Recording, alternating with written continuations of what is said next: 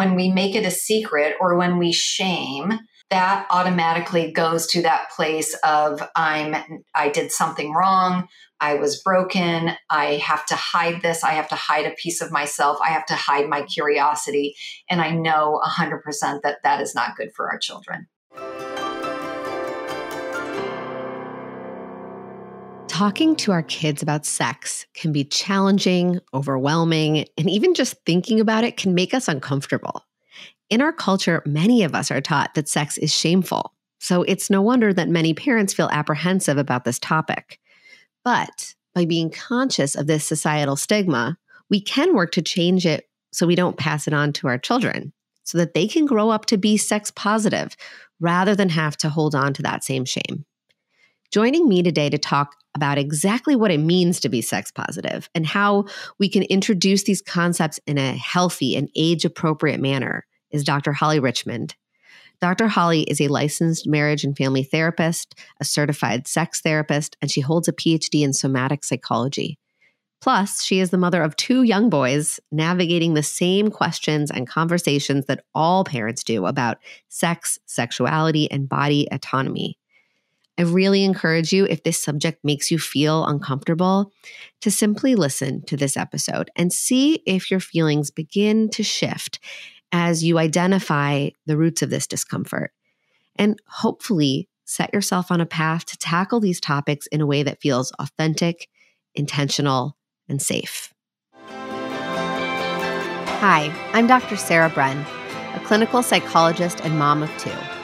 In this podcast, I've taken all of my clinical experience, current research on brain science and child psychology, and the insights I've gained on my own parenting journey, and distilled everything down into easy to understand and actionable parenting insights, so you can tune out the noise and tune into your own authentic parenting voice with confidence and calm. This is Securely Attached. Hi, I'm so thrilled to have Holly Richmond here with us today. Thank you so much for being here. Sarah, I'm so excited to be here and have this conversation. So thank you for the invitation. Yes. I'm in love with the work that you do. I think it's so important to have really eloquent and educated voices talking about sexuality and bodies from a science-backed perspective. It's really refreshing. And as a woman and a mother, we need that. Thank you. Yes, I love the work I do. And I work in the sexuality field, and I'm also a mother, and there's no way I can move through the world and not kind of wear both shoes. So again, thank you for this podcast and having these, they're not hard conversations, they're necessary conversations that we're just still not having enough on a daily basis, I think. Yeah. And I'm curious, you do a lot of work with, sex positivity, sexual trauma. There's a lot of, those 2 things are really hard to coexist in the world. Mm-hmm. And I'm curious, and I cannot imagine that there are parents who are listening to this that some people that are listening to this haven't grappled with the intersection of the 2, or perhaps just the impact our society has with the relationship to sex, and that makes it hard to have these conversations with ourselves, with our partners, with our kids, in appropriate ways, and that's what I'm hoping to talk to you about today. What's the landscape for parents, who maybe are trying to figure out how they feel about sex as something we talk about in our family and with our children? Yeah. I love kind of those 2 pillars that you presented. So on the one hand, the sex positivity and sexual health, and on the other hand, sexual trauma and obviously keeping our kids safe. So I just wanted to start this conversation out by, I know some of the parents listening are going to be survivors of sexual trauma because the statistics show us that they have to be. So 1 out of every 6 women, 1 out of every 33 men in the United States have experienced some form of sexual trauma. Every 68 seconds in the United States, someone experiences sexual trauma. So this is not me scaring people. It's just to really highlight that the parents listening know someone or they've experienced that. So their radar is probably very attuned to keeping their kids safe, which necessarily, absolutely 100%. But Sarah, what I'm eager for us to do is really parse out how we can keep our kids sex positive and safe, and kind of hold space for the creative things that kids do with their bodies, the funny ways they are with themselves, just the freedom that they seem to be born with. I'm a mother of a 7 and a 9-year-old. I did not teach that. That's just how my kids show up in the world. And I think there's some sense of wanting to promote that and hold on to that, and again, keep them safe. Yeah. And I think a lot of parents want that in theory, but either are scared that they don't have the skills to do it effectively, or they have learned through society's messaging that that's not okay to do, that it's not, that there's some sort of bias or stigma around sexuality in children that is developmentally appropriate that we are afraid of.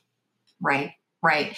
Because I think the languaging becomes, is this a gateway drug? Is a book about a queer boy a gateway drug? Is letting the kids run around the house a gateway drug? I don't have another word for this. This is just what I hear some parents reflect to me. Well, how far do I let them be free? How much do I let them express themselves without not being safe? So this is a necessary conversation to have. So yeah, Sarah, are there questions specifically that you feel like parents often ask you? Yeah, I get a lot of questions about I think a lot of parents feel conflicted. They see their child engage in a behavior, sexual in nature, right? Maybe it's they're sticking their hand in their pants all the time at the dinner table. Maybe it's they're exploring curiosity in other children's body parts, right, at a young age. Maybe they're, wanting to touch their parents in the shower, right? All kinds of things that are, depending on the age, pretty developmentally appropriate and typical. But parents are then saying, well, I don't know, I don't have a language for giving them a context, explanation, a boundary around this behavior. And then there's all these other pieces, right, that get kicked up. Like, where does that come from? Where does our lack of language around this, our discomfort, our fear around this come from? And I guess those are kind of two separate things. Yes. Yeah. So the answer to that second question is our puritanical and patriarchal culture to some degree. So we're still, that intergenerational piece of holding on to that is there. I wonder if it would help to start with some definitions, and nothing too clinical, but this word sex positivity, I think many of us think we know what it means. I have a really simple definition that I hope it's okay to offer to the listeners. Mm-hmm. So sex positivity means all sex is good sex as long as it's consensual and pleasurable. All sex is good sex as long as it's consensual and pleasurable. Now, when we're talking about kids under the age of consent, which in most states is 18, we have to take that into consideration. So again, in a clinical context, kids within, and again, every state is different, so it makes it confusing. But when your kids get to the teenager piece of their development. So if one child is 15 and one child is 17, they can consent. But if one child is 15 and one child is 18 or 19, that's sexual abuse, right? So like 2 or 3 years difference in age is usually okay. When you get anything more than that, it is not. So when we're looking at consent, but again, this idea of sex positivity, pleasure and consent. Sexual trauma, on the other hand, that's the negation of consent. So we know sexual trauma is anything that hasn't been consented to. Within that framework, then we get in the scenarios that you brought up with the kids, this idea of privacy versus secrecy. And we all deserve privacy, and kids need to learn the boundaries around privacy. And these are great conversations to have without shaming. But when we make it a secret or when we shame, that automatically goes to that place of I did something wrong, I was broken. I have to hide this. I have to hide a piece of myself. I have to hide my curiosity. And I know 100% that that is not good for our children. Mm-hmm. Yeah. So how can we set appropriate boundaries for young children in the sense that we can give them a safe place to have privacy in a positive, shame-free way when we ourselves are like, I don't have a language for this. It makes me so uncomfortable. Can I say the word masturbation? At what age is it masturbation? And maybe it's not actually yet. Yes, that's a great question, man. That the first part of your question is a big one, and we will circle back. This word masturbation, if we're talking about kids between the ages of 3 and 12, maybe 3 and 11, masturbation isn't a word that I would use. I use the word self-pleasure. Or touch that feels good, just because, again, masturbation, and I'm thinking with my adult clients, masturbation is usually a means to an end. Masturbation is heading towards orgasm. When most children between those ages are touching themselves, it's not about having an orgasm. It's just because it feels good, or maybe even for some, it's just interesting. This thing is usually in my pants, and now it's not because I'm naked, and I'm going to see what it's all about. Like, it's this innate curiosity that they have, which, again, I just feel like is something that needs to be preserved and cherished in our kids, and their sexuality, their sexual health gets to be a part of that story now. It is 2022. Our sexual health has to be as important as our physical health, as important as our mental health. Oh, I could not agree with you more. And I think it is really empowering for parents to have a language like, oh, wow, the difference between masturbation, which feels too big. It doesn't feel like it fits. It doesn't feel like an appropriate word, but what's a different word? What can I say to my 5-year-old who's got his hand in his pants while we're watching SpongeBob? Like, can I say, it feels really good to touch your body there? That's something that you can do in your room or in the bathroom, but we're not doing that in the family room while we're all together watching TV. Yes. I think that's fantastic. That's wonderful language for it. And Sarah, I'm curious for you, because I know we have kids similar age. Mine are a little bit older. But the community that we created really from the get-go. So I'm thinking about their pediatrician who just naturally, he used wonderful language. He said when they were 2, can I look at your genitals? Can I look at your penis and your scrotum? But I'm going to ask your mom first. And he literally turned to me because they didn't know what to say. I mean, he's the doctor, he's the boss. So they just kind of sat there quiet. And the doctor looked at me and he said, can I have permission to check their penis and their scrotum? And I said, yes, you can. And then he looked at them and he said, no one can do this without your mom's permission until you're 18, which was a joke. I mean, he was being funny. But they very much, in every single well visit from that day on, has been, can I have your permission? So the doctor was asking. So that's a piece of the community. I know for my 2 boys, their godparents are Uncle Dave and Uncle Lance. So there are married best friends that are a gay couple. So they've always had that language. We go to pride festivals. Obviously, I'm a sex therapist, so I don't talk about sex that way in an adult way in front of them, but it's also, the information is always there and accessible.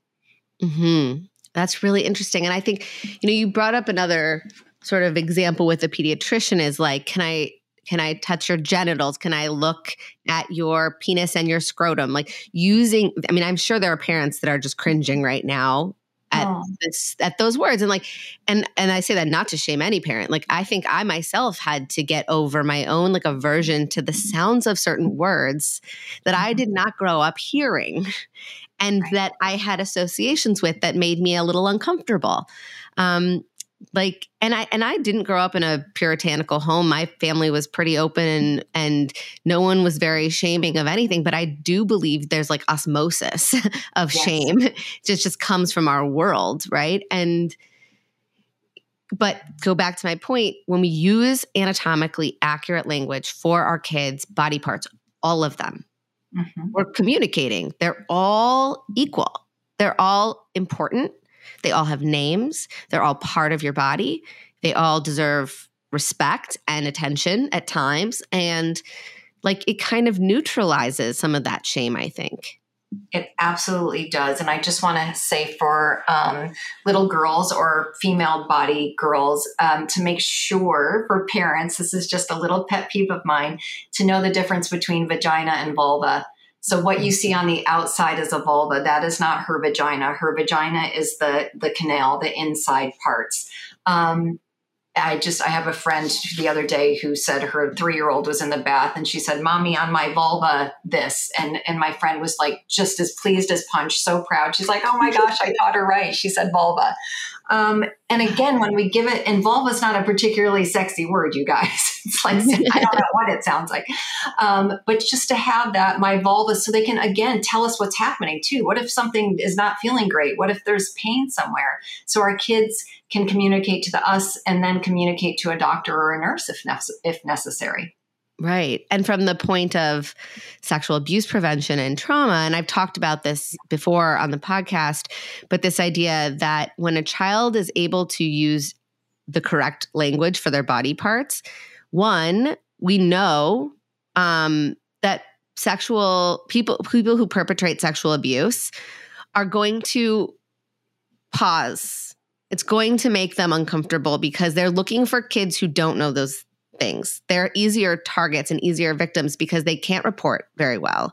And if a child's using that language, it sort of says to the potential, perpetrator of abuse, one, I can report you, but two, people are teaching me to pay attention to this. I'm educated and I know very likely that, what to do in a situation like this.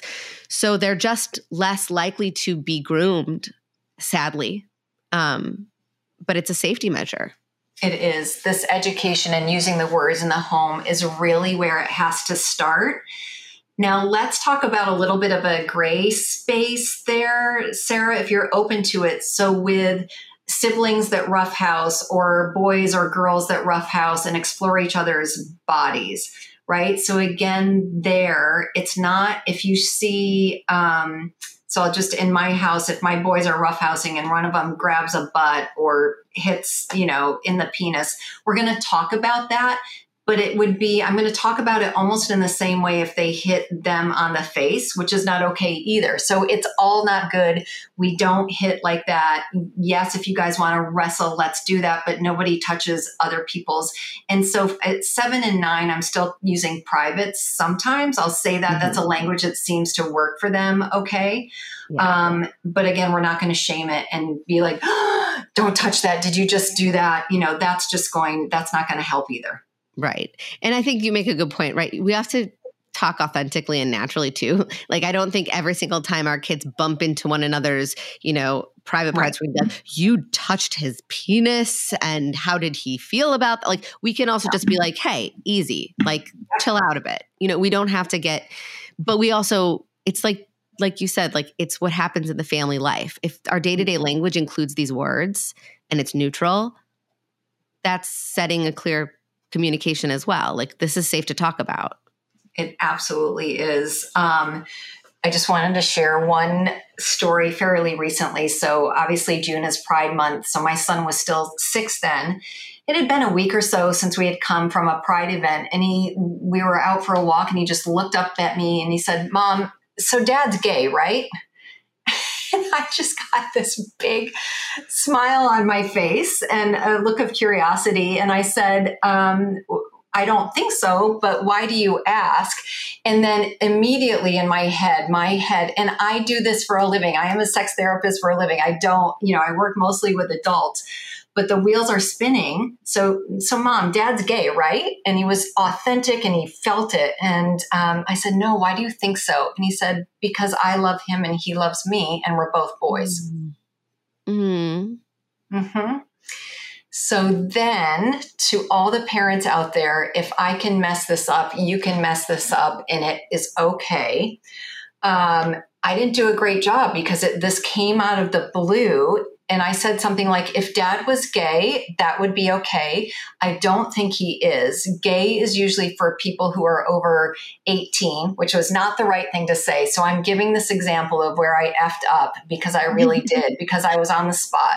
I said, when two boys decide they're gay, it's usually two adults and they decide that they're going to be together. What you and dad have is family love. So you're not gay. But then I just kept talking. I was like, but if you decide to be gay, that's fine. I mean, it got bad, you guys. It was Oh bad. my God. I totally empathize and relate to that feeling of being like, oh my God, I'm in something and I keep talking and I keep digging a bigger hole and I'm not helping, but I can't stop talking because we get flooded. I think this is a really good example of why this is hard, because we're not like, when you're working with patients, you're removed. You Right. can have objectivity and you have your prefrontal cortex accessed, you got it. Yeah. When your kids say something you're not expecting, especially when it comes to things that are a little bit emotionally charged or emotionally laden for us, we do get flooded. We do lose access to our clarity of thinking and we just sort of go. But we can always go back. Like, I'm really curious what the next conversation looked like. Yes. Yeah. So I did go back, but not too soon. I didn't want him to feel like there was something wrong with this conversation. I mean, he moved on quick. I was, that's what I said. He was like, oh, okay. So he moved on quick, but I just went back and I said, what do you think when we go to these pride events and all the different people that love each other? And he just really came to, which is language we use, people should be able to love whoever they want, and people can be gay or people can be me, is what he said. Like, okay. So yeah, I think just describing the different types of love for a 6-year-old, 7-year-old, 8-year-old, 9-year-old, I think that's the way to go. But you can talk about gay, you can talk about queer. And again, that's a whole nother podcast. There's so much languaging there on how to explain that. So this is just encouraging to your listeners to really look up some definitions that resonate for you, that are appropriate for kids. Obviously, Sex is a Funny Word is a great place to start. That book. Mm-hmm. Yeah. So, and the writer there has some other great things coming out too. That's a good idea. And I think another thing you said that makes me really like, I know you're honing in on the part that you were like, oh gosh, I just dug a hole. But in reality, I think one thing that you did that was so on point was you asked, well, what are you thinking? Or what do you mean? Like, what's making you ask that question, right? That open-ended, curious response.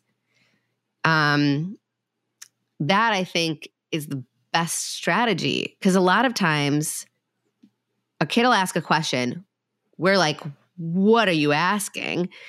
And that's not necessarily in that situation, but I think of lots of examples where kids will ask some type of question that makes us like flooded, like what are you asking me? And we don't know how to answer. And then reality, they're not asking quite to the level we think they're asking, right? Like reflecting back and trying to find out more information about what exactly is it that they're asking can give us a lot of information on how to actually, what the real question is and what parts to respond to. Exactly. And Finn's question was just like, I love dad and he loves me. And a 6-year-old brain was like, we're both boys. Clearly we're gay, right? Makes sense. Put it in a little summation and there it is. And it's not, and no. And again, if they are, great.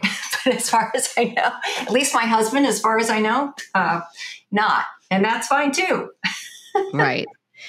And I like that too, this idea of like family love. What's that? How is that different than friend love? How is that different from, romantic love, and being able to talk about the different types of love with our kids? Like, that's an interesting idea as well that I kind of like. Yeah. And that's what we do. And in my house, the boys have already come home with the word crush. So that's another lens to look through. And I just asked, what does crush mean? What do you feel because my littlest said, I'm crushing on, right? And I know this is language he's heard from the older kids on the bus. I know it because I haven't said that in the house and I don't think he's watching anything with it. but just what does that feel like? How, when you look at this little girl or when you play with this little girl, does it feel different than when you play with anyone else? And he couldn't answer. So that was probably too much for 7. But they've already got the framework, right? They've got familial, they've got friend, maybe they have crush. Right. Right. And we could talk about romantic love as like, like mom and dad have, or mom and mom have, right? Like we could talk about examples that give context for where they see it, maybe not where they experience it, because it might be beyond their scope yet. Yes. Yeah, absolutely. But it gives them that framework. Yeah. Yeah. I'm curious too, like, another question I'll get a lot is like, if my child, this actually just came up with a good friend of mine where her daughter was playing with another boy. They're 6. He put his hand in her pants and she didn't want him to, but he did anyway. But she kind of went on with the play, like not like they moved on to something else. And then afterwards she told her mom, and her mom was really understandably very concerned and upset and didn't know what to do necessarily. And like, her daughter was not upset. Like she talked with her and set a boundary. But like her daughter wasn't in tremendous distress. Mom was. And like, I guess, how might you navigate a situation like that with a family? Mm-hmm. I think first I would reach out to the parents. That's what I would do there and just say, hey, this happened. And hopefully they would be curious and receptive and have a conversation with their son. And literally the conversation is, hey, we don't touch other people in that area. It's great to roughhouse and play, but you can't touch people down there until you're an adult. Yeah. And I just use that term. I know teenagers are going to have sex, but it just gets too confusing if you're talking to a 6-year-old. So I just say until you're adult because it's too much right now. Yes. I think there's a lot of nuance that comes with age. And at 6, you can be pretty concrete about it. Yeah. Yeah. And hopefully the parents would be receptive. Sarah, I don't know if this is in your community, if parents have expressed having difficult conversations with other parents or other family members when things like this come up, because it's a very common scenario and it doesn't have to be a big deal. If the daughter wasn't in distress, if she was, I would say she would need an apology and I think she should get one. If she wasn't in distress, maybe it would just be okay to talk to that family, have them talk to their son and leave it at that. Mm-hmm. Yeah. And I think, it's interesting. I did a podcast episode. This friend of mine has a podcast on parenting, and we did an episode kind of talking it through. And that's more or less what we kind of came to. We talked a lot about how to set these boundaries without shaming either child, but also to set those kids up for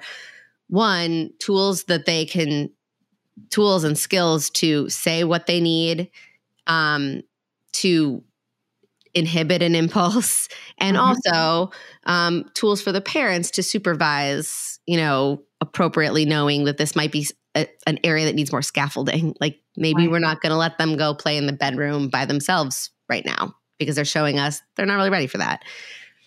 Yeah, I think that's great. And again, it seems like the little girl knew that wasn't okay. Maybe the little boy's family had not had any of these discussions about privacy before. Maybe he hadn't had a pediatrician that asked. Maybe he didn't have any examples of sex positivity or safety consent. Maybe his parents hadn't done that yet. And that's no one's fault. I'm not shaming, blaming, judging. As parents, we're all winging this. And luckily we have podcasts and books like this that can just help give us some language.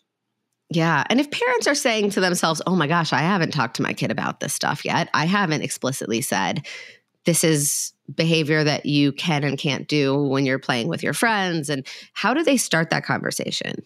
How would you recommend broaching that? The book I mentioned, Sex is a Funny Word, I think is a pretty good place just to start about the conversation. And then For me, it's always easier if my child, if there's an entry point. So if I see them touching themselves, if I see them roughhousing and one touches the other in a way that they shouldn't, that would be my entry in, instead of just walking into the room out of the blue and having this big conversation, which might just automatically be a little, I don't know if I want to use the word scary, but they just might be, that they would, I don't want them to feel like they're getting in trouble, because they're not. There's no getting in trouble here. So it's really paying attention to the next time something around privacy and genitals come up. Yeah. I think that's smart to have like a bridge. Yes. And also keep it short and sweet. I feel like we, as parents, like you were saying, we get nervous. We just keep talking. And then we just end up overstimulating our kids, and they don't retain any of the, we've lost them, and then they don't hold on to the one good nugget that we shared at the beginning. So like, leave it and move on. Yes. Let them absorb it on their own a little bit too. Yes. Sarah, the other question I get a lot from the parents in my practice are, when do we stop walking around naked? When do we stop showering or bathing together? This is obviously a really personal and familial decision. We know what they do in Europe is different than what we do in the United States, right? There's just more, they're more comfortable with nudity at home, at least from my European families. That's what I'm hearing. The research shows us they're a little bit more comfort there. My barometer, and honestly, this is a question that I'm bumping up against myself, is watching my children's body language, watching their facial expressions. If I'm getting dressed in front of them, there's no embarrassment at 7 and 9 for me. When they're naked, they have no qualms about being naked in front of me. What I'm paying attention to is it still okay for me to be naked in front of them? Mm-hmm. And again, this is 2 little boys. If it was a girl, maybe would it be different? Sure. I think it might be a little bit different. I'm paying attention because it's not phasing them yet. They don't stare at my boobs. They don't stare at my vulva. They're not really registering it yet. Obviously, I'm not parading around the house naked all the time, but they're completely unfazed. I think I'm an attuned parent, pretty intuitive as well. I will notice when they are getting uncomfortable, and that's my marker. Yeah. Yeah. I think that's a really good framework, right? To follow these sort of subtle cues that our kids are giving us, not to wait till it's like very explicit, right? But also not to know the difference between their cues and our projected fears or assumptions. Yes. So not to wait too long, but not to preempt. So if my kids walked into the bedroom and I wasn't dressed, not to be like, and I'm covering my breasts right now and like pulling up the sheet or whatever, that's also not going to make them feel so great. Right. Like and I could see a child interpreting a emotion like that as like, what did I do wrong? Yes. Versus, our feeling is, oh, I shouldn't be showing you this. And they're seeing that as like, what did I do wrong? So we have to be mindful of like also seeing kind of the world through their eyes a little bit and imagining what they might be experiencing and interpreting. Absolutely. And Sarah, to kind of like wrap up what you just said so beautifully, we don't want to push it too far of walking around naked where you can visibly see that your children are uncomfortable, but we also don't want to preemptively cover up where they think, oh my gosh, mom is embarrassed or a naked body is a bad thing, so she can't let me see it. Right. Exactly. One of the things that I was thinking too, that kind of comes up in the same idea of like, okay, well, when do we stop being naked around each other? When are we having, like, when kids start asking, like, where do babies come from? And how are babies? Like, there's like a progression of the curiosity around that, especially if people are, expanding their family. That's a big one, I think. Yes. Yeah, it is. And at our ages, we're just saying the sperm finds the egg. They haven't asked beyond how the sperm gets in there, but I feel like little girls tend to be more precocious about this and would probably ask the questions. My boys are just like, great, the sperm finds the egg, the baby grows in the belly, all good.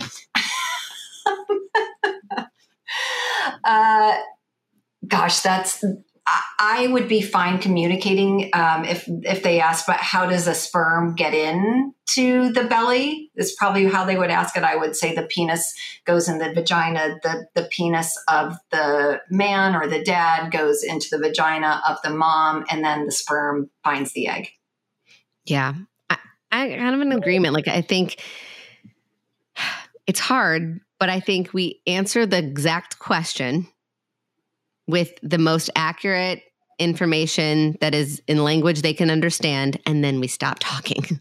Yes. I think that is the hardest part is like, just give a short answer. And if they ask follow-up questions, you can answer those. Or if they get to a place where you're not ready to have that conversation, you say, these are really good questions. I need a little bit of time to think how I want to answer that, and I can come back to you in a little bit, or we could read a book together. Because you can buy yourself time too as a parent. If you don't know what to say, you can also say, these are such good questions. I love how curious you are. Let me think about how I'm going to answer that. And then we'll talk about this again in a little bit.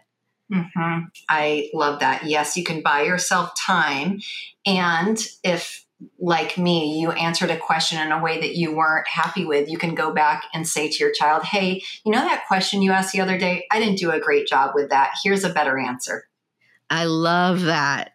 That's so permission giving for parents to be able to like go back. Mm-hmm. We're not writing like the tomes of our history, right? You can edit. We can go back and say, I got to try that one again.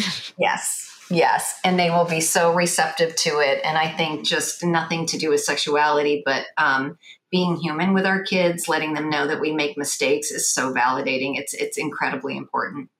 I agree. There's one other, like, this whole conversation started with like, what are questions parents are asking me?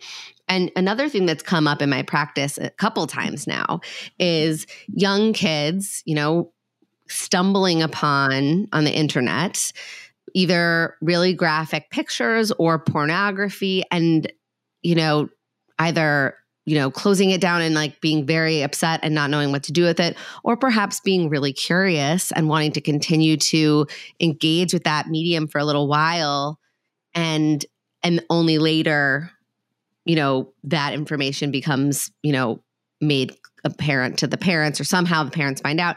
And like, so I know like pornography is there. Kids do find it.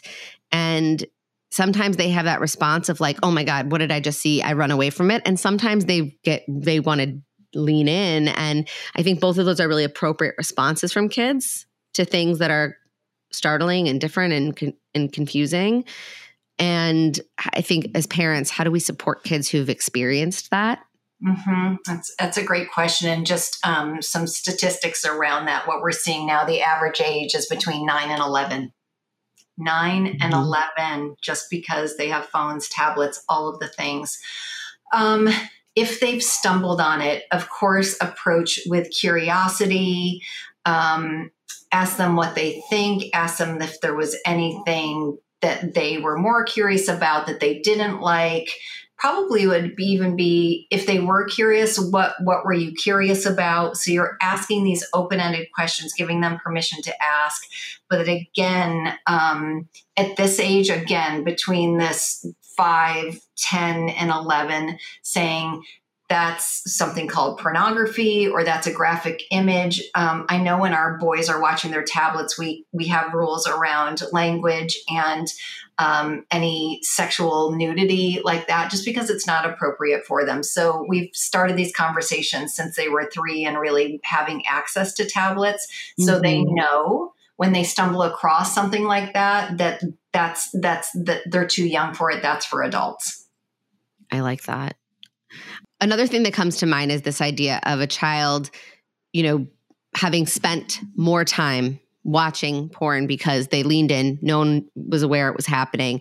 And now we kind of have to sort of address the fact that they've been exposed to something more prolonged and have now probably need to process that, like need to make sense of what they've seen in a way that's very different from a child who like sees something, freaks out, and, shuts the computer and like runs to their parents, right? Like, this sort of prolonged exposure to something really graphic that's really too advanced for them to make sense of in an appropriate way. Is that a time when you would recommend perhaps seeking a therapist or someone to talk about it? How would you follow the child's cues and know if that's something that would be helpful or maybe too much for them? Mm-hmm. So first I would try to have a conversation around it, and I would probably use the word pornography, or to use your word, that's something really graphic that's for adults. I'm pro pornography. It can be used in clinical settings, but I'm also really pro sex education, and sex education is what we're talking about for this population of children.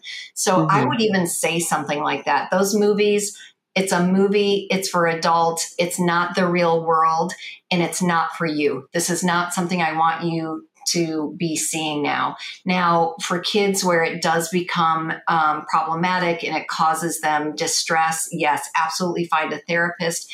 And how you're probably going to see that is a little bit of OCD. So the child might say something like, "Mommy, I can't stop thinking about what I saw. I can't get that bad image out of my head. I don't know what that is." So again, you're not going to scare them. That is for adults. I'm so sorry that you saw that. That is not sex education. We're going to talk about sex in a way that's right for you. That's not for you right now. And that differs with, yeah. I think that's really helpful and gives parents a lot of, again, permission to have conversations, but also permission to say, we're not going to talk about that. And also we can get into a whole other thing about OCD, but like, we don't want to, reassure and continue to rehash with a kid. No. We want to help them build the tools to push those thoughts out of their mind and say, that's an OCD thought, or that's a worry thought, or that's a scary thought, and I can push it out of my mind. But if that's going on, definitely seek a therapist, because that's a bigger issue that most parents are you need support for that. And that's an appropriate thing to get support for. Absolutely. Yes. Well, I could ask you a billion questions, and we should definitely have a few more conversations at some point, because I'm sure that parents are going to have lots of questions about this stuff. But I just so appreciate your time and your insight and your vulnerability as a mother to come and talk about your own experiences and just make it very real. Oh, thank you. Thank you. And again, your podcast is amazing. Thank you for this resource for parents out there. And I'm happy to come back at any time, and we'll stay connected. Absolutely.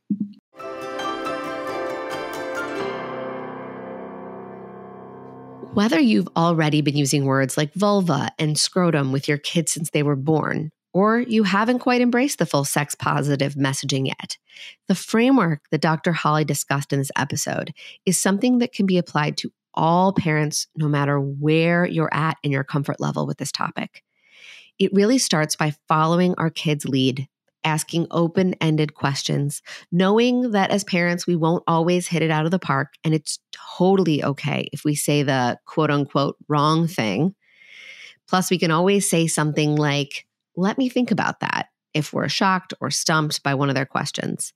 And finally, there's no expiration date on these conversations. If you don't like how something went, you can always go back and casually reintroduce a concept if you feel like you didn't quite nail it on the first time around.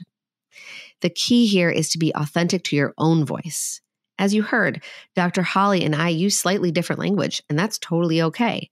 We want to be conscious of remaining true to what feels natural, well, as much as we can, because if all of a sudden you start talking like a robot or a therapist, your kids' antennas are going to go up, and they might think, Mom or Dad can't really talk about this subject. This must be a dangerous thing, and I should probably avoid talking about it. The goal is to make our kids feel comfortable being able to come to us with all of their questions and concerns. This can be also a lot more difficult if you have experienced any form of sexual trauma in your past. If that's the case, Dr. Holly has some really amazing resources on her website, drhollyrichmond.com, including her book, which is called Reclaiming Pleasure, a sex-positive guide for moving past sexual trauma and living a passionate life. If you are feeling ready to start or continue on a process of healing, this book is an accessible and incredibly valuable place to turn. I recommend checking it out. There is only so much we can cover in an hour. So if you still have questions about talking to your child about sex, or want to share how you handled a specific scenario, or maybe you have another parenting question on a completely different topic, I want to hear from you. Go to my website, drsarahbren.com, and click the podcast tab to submit your questions. Or you can always DM me on Instagram at Dr. Sarah Bren. As always, thanks for listening, and don't be a stranger.